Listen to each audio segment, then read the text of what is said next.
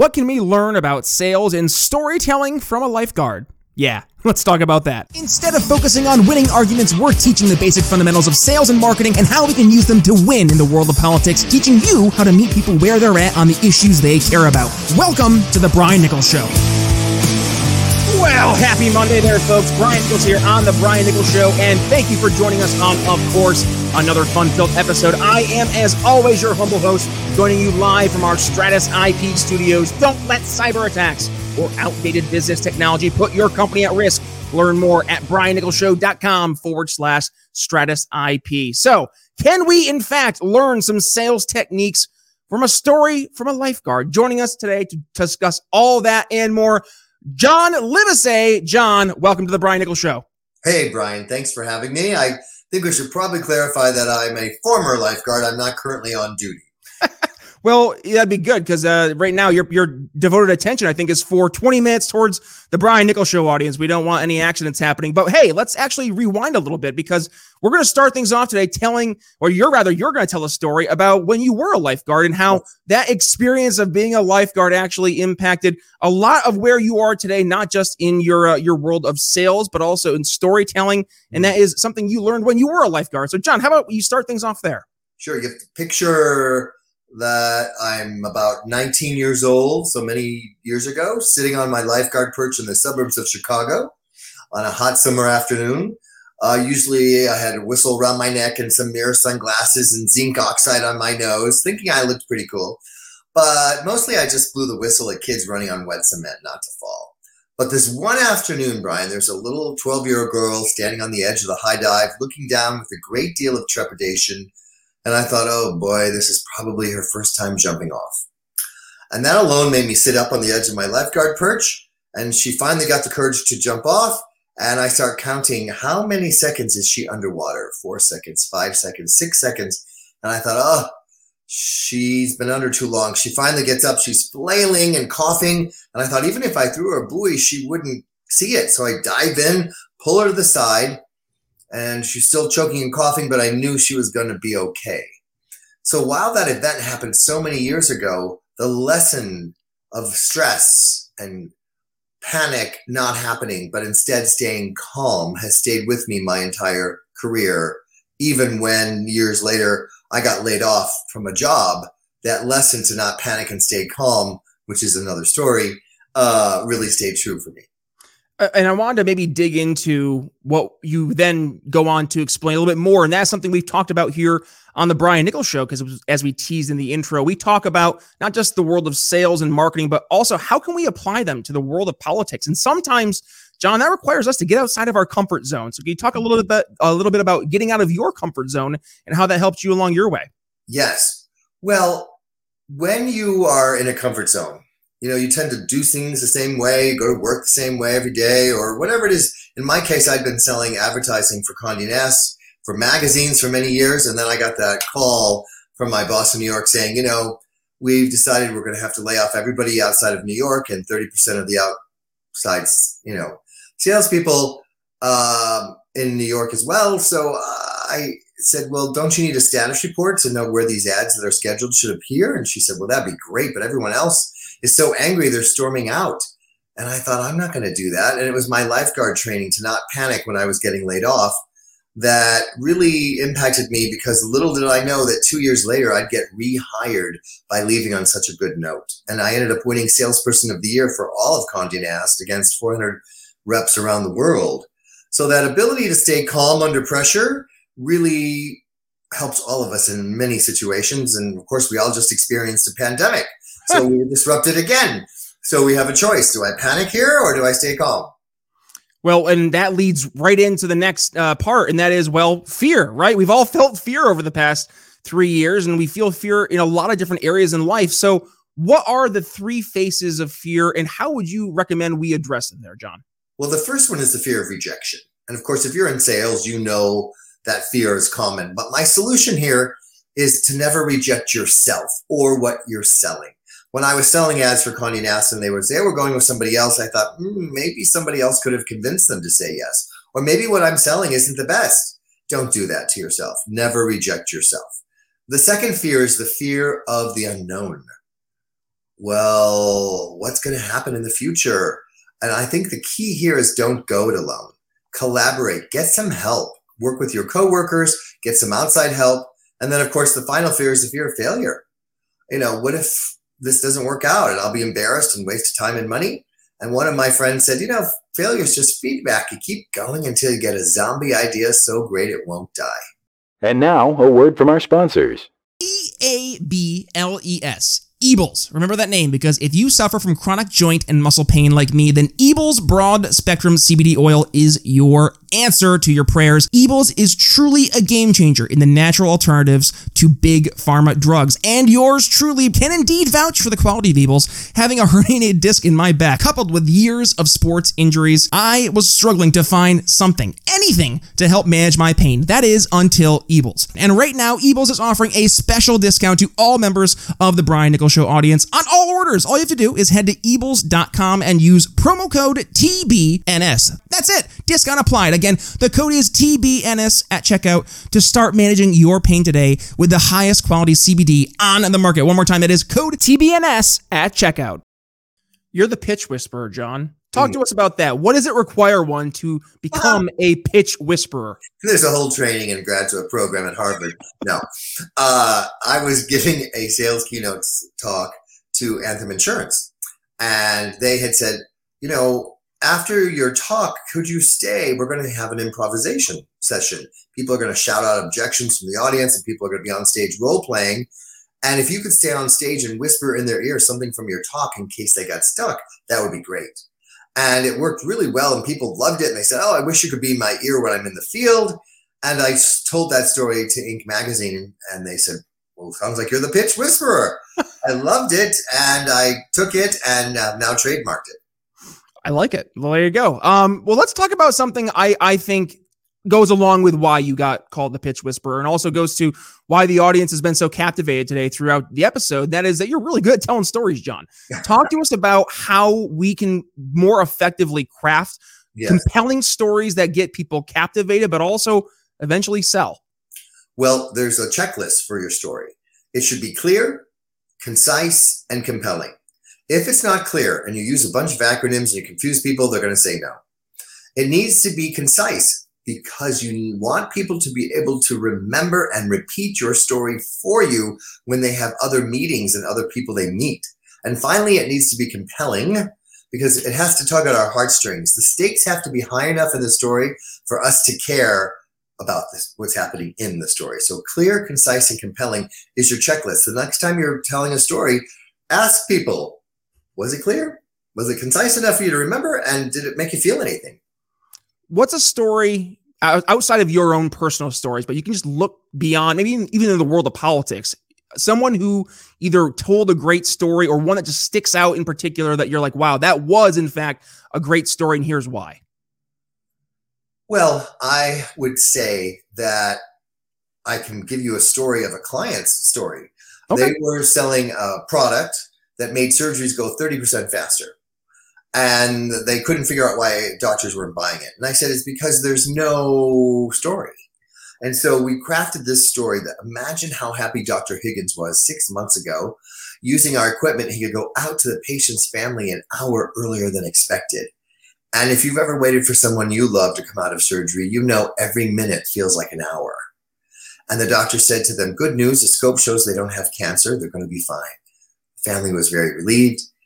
The doctor turns to the rep and says, this is why I became a doctor, for moments like this. Now that rep tells that case story instead of a case study or a fact to another doctor at another hospital who 9 times out of 10 will say, that's why I became a doctor. I want your equipment too. So stories like that pull people in, that they see themselves in, allow you to get people to buy because you're magnetic with your storytelling instead of pushing out a fact. There were 2 emotions you brought up there. The first one I heard was the word happy, which refers to love.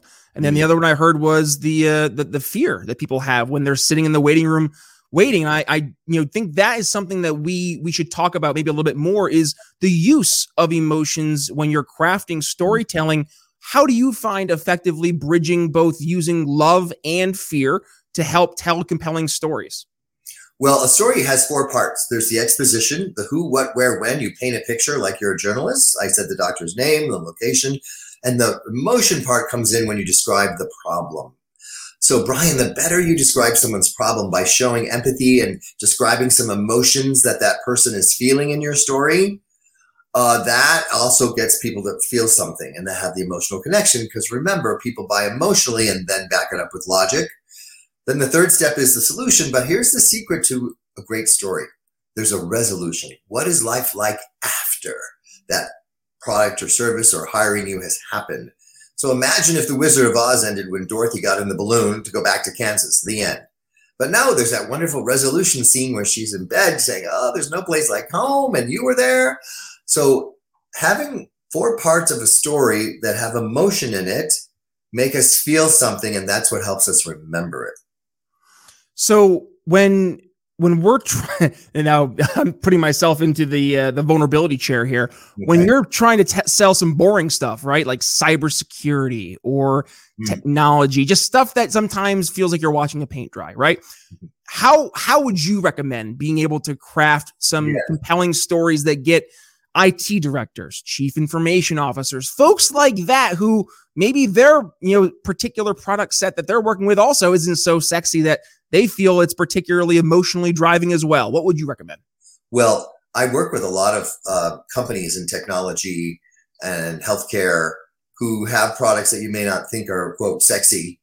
And so the first thing I do is I will say, what happens if this product doesn't work? So let's take cybersecurity. What are the stakes? We know what it's like when emails get hacked and information gets leaked, and suddenly there's a little bit of drama. Let me give you another example. When I was working with Honeywell, they make a fan that is in the operating room to keep the room clean. And they talk about how fast it was spinning and particles and nothing really sexy. I said, well, what happens if the fan doesn't work? And they said, well, the patients are exposed where they're being operated on, they could get infected. I said, okay, that's interesting. But here's the two other words I would encourage people to ask. Anything else? And they said, well, now that you ask, this is pre-COVID, by the way, it also keeps the doctors and nurses from getting secondhand smoke. They're in there all day cutting people and there's smoke coming. And if that fan's not working properly, I said, aha, that's the story we're going to tell. And we're going to tell it to HR. We're not talking to the purchasing department anymore. We're telling that story of safety for the employees to an HR person and how they need to have that, because God forbid one of those nurses or doctors gets secondhand smoke because they didn't get the right fan in the room. Suddenly, the cost is not as relevant. Right. It's a must-have instead of, oh, why do we need a fan that spins this much faster? So that's an example of taking something that's a fan, not terribly exciting until you put a story to it. So how do you recommend, and this is maybe tough because it's hard to figure out what story to tell at the right time, right? And I see this, I've been doing this now for, about a decade, and I have oodles of stories I can pick from at any given time, but how do you know which story to tell at the right moment? Well, think of your brain like a playlist. Instead of songs coming out, you have stories in there. So it's great that you have multiple stories, but you need to have the right story to the right person, as you said, at the right time. So I would encourage everybody listening to write down your 3 to 5 big avatars. I'm talking to a purchasing person, I'm talking to a CEO, or if you're selling homes, for example, well, there's a situation where it's a family's first time buyer, or it's an elderly couple scaling down. Have different scenarios ready to go so that you tell a story that is most likely to get that person to see themselves in that story. And then you no longer have to be pushy closing. You just simply say, does that sound like the kind of journey you'd like to go on? And if you've told the right story, 9 times out of 10, the person's going to see themselves in it and say, yes, it does. We know when we talk to our buyer, we're talking to a persona, but we're also talking to a person. Yeah. I think that's also sometimes the most important thing, is to remove the A from persona and remember that in fact it is a human being that you are talking to, someone just like you, that they put their shoes on the same exact way every morning. So when we're talking to that individual, I think it's not only important to address the business concerns and the business problems, but you mentioned it too, the human problems, the human issues that person is experiencing. So How would you recommend uncovering those in a tactful way when you're trying to have these conversations with your prospect, with your persona, your target buyer, without maybe being too aggressive, but still touching on those pain points? Well, I think it starts at the beginning of the sales call. And I have something where I call it a story of origin. For example, if I was working with you, I'd say, Brian, how did you get into this? Data security, all these other things. And you would say, oh, well, I stumbled upon it, or I was always fascinated by data, or whatever your story is that got you into this. Or I work with architects. They have all kinds of stories of how they, as a kid, were taken downtown to see skyscrapers or played with Legos. There's some human element there. And once you share your own story of origin, it's so easy to then ask the person, not the persona that you're talking to, tell me your story of origin. How did you get into this? And you'll be amazed at what comes up. And that builds rapport in a very different way than just talking about sports or the weather.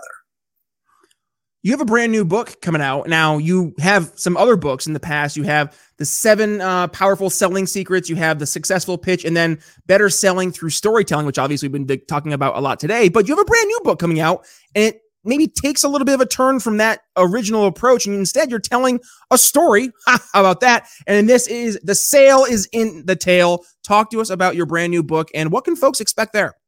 Well, it's a business fable. So it literally is a story about storytelling set here in Austin, where I live. Storyception. Yes. And again, the goal is that you're on the journey. And I have people writing me sometimes going, oh, I thought this lead character was going to do this instead of that. And I love that because it means you're invested in the story. So as you're learning and seeing yourself in a salesperson who's struggling and in a slump, to get out of that slump because he learns about storytelling from a coworker, you go on that journey, and then at the end of it, you realize you've actually learned a lot about the different kinds of stories to tell and how to tell them, and there's some methodology and templates for people to follow. So people are very engaged. So it's another way to get the information out without it being quite so direct, but instead a little more entertaining, hopefully. All right, John. Well, we are already heading toward the tail end of the episode, which means we are getting ready for our final thoughts. And how about this? I'll kick things off. And this is something that we've been talking about here in the Brian Nichols Show for, goodness, since 2018 when we started the program. And that is the idea of storytelling. Now, we've been focusing specifically in the world of politics. How do we tell stories in that world? But as we've grown over the years here at the show, we've taken a much more hardline approach to the world of sales and marketing, but also talking to a lot more entrepreneurs and business professionals out there. This obviously, folks, it correlates into the business world. If not, this is kind of what we started focusing on in the business world and having success there, and now bringing to the world of politics here at the Brian Nichols Show. And that's why we're doing it, because it works. We have folks like John showing that it works, and obviously going through today and outlining how it works. So with that being said, John, that were my final thoughts. What do you have for us? I would say that when you remember that whoever tells the best story is the one that's going to persuade someone to do something, that you no longer have to feel like you're pushing out facts and figures. People want to buy from people that they trust and like. And more importantly, there's an unspoken question everybody has, which is, will this work for me? And if you tell a story that they see themselves in, they're going to be answering that question. Yes, I do, because I see myself in the story. And you're going to start getting more people to buy whatever it is you're selling. The Sale is in the Tail. John, where can folks go ahead and grab their copy if they want to start reading as soon as possible? Well, it's on Amazon. It's also on Audible with me narrating it.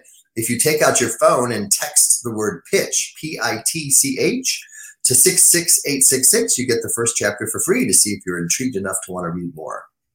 66866. We will include that link in the show notes. And also, folks, just to make sure you didn't miss anything from today's episode, we're going to make it really easy for you. If you're joining us here on the audio version of the show, which I know 99% of you are, click the artwork in your podcast catcher. It'll bring you over to today's episode, where you can find the entire transcript from the episode. Plus, you can find all of John's links. Plus, you can find all 684 other episodes of the Brian Nichols Show. Now, with that being said, also, we do have a video version of the show, which I know some of you can go ahead and find both on YouTube, Odyssey, and Rumble. But do me a favor, wherever you go, hit that little notification bell and subscribe button so you don't miss a single time we go live. And with that being said, John, where can folks go ahead, and if they want to follow you, continue the conversation, where can they go ahead and do that? On Instagram, I'm the Pitch Whisperer. And you can also follow me on LinkedIn, which is just my name, John Livesay. And I look forward to interacting with as many people as are interested in hearing more about storytelling. Perfect. All right, folks. Well, there you have it. And by the way, the conversation today will not end there. If you're joining us here on the YouTube, well, you know that not only is storytelling important and when you're trying to help make people change a decision or actually make a decision, but also building trust. How do you build trust? We're going to continue that conversation here on YouTube with Daryl Sickle. He joined me to talk about all that and more. So I will see you over there. But with that being said, it's Brian Nichols signing off here on The Brian Nichols Show for John Livesay. We'll see you tomorrow. Thanks for listening to The Brian Nichols Show. Find more episodes at briannicholsshow.com.